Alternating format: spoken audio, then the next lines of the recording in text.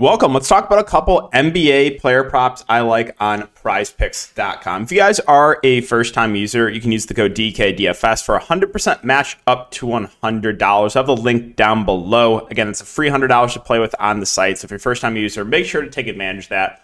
Also, just wanted to say, really appreciate all the support on the recent videos, whether it be the Prizepicks or the DFS ones, and for the live streams as well. We've been hitting over 200 concurrent viewers in the live stream, so thank you guys for everything as always. And yeah, let's get in the video. So let's recap everything today for Prizepicks. So it was a phenomenal day today. Hit both plays on NBA and then almost full swept the NFL board.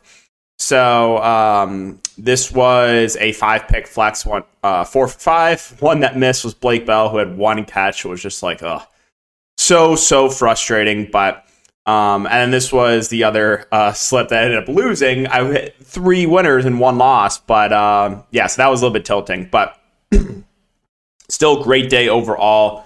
Again, was this close to full sweeping the NFL board. Hit both NBA picks. And yeah, hoping to keep it going for this video. So making this video, again, little after midnight. There's not a lot on the board, as you can see. So I would say, don't go super crazy on these. But there's 2 that I do kind of like right now. So let's go to PRA for the first one. And we're going to go to Giannis. And we're going to take less than 45.5 PRA. So here's my reasoning. All right.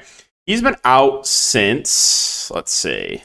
It's been like a week and a half, I think, since Giannis last played. When was the last game he played? 111, it's 123. Yeah, so it's been almost 2 weeks since Giannis has been out. And I'm not convinced he's going to get full run. So when Drew Holiday, had missed a week before, in his first game back, they limited Drew Holiday to like 15, 20 minutes. Now, I don't know if that's going to be that extreme to Giannis, but I think it's very possible. Now, sure, right? It's a really good matchup against Detroit, and taking any Giannis under is not fun.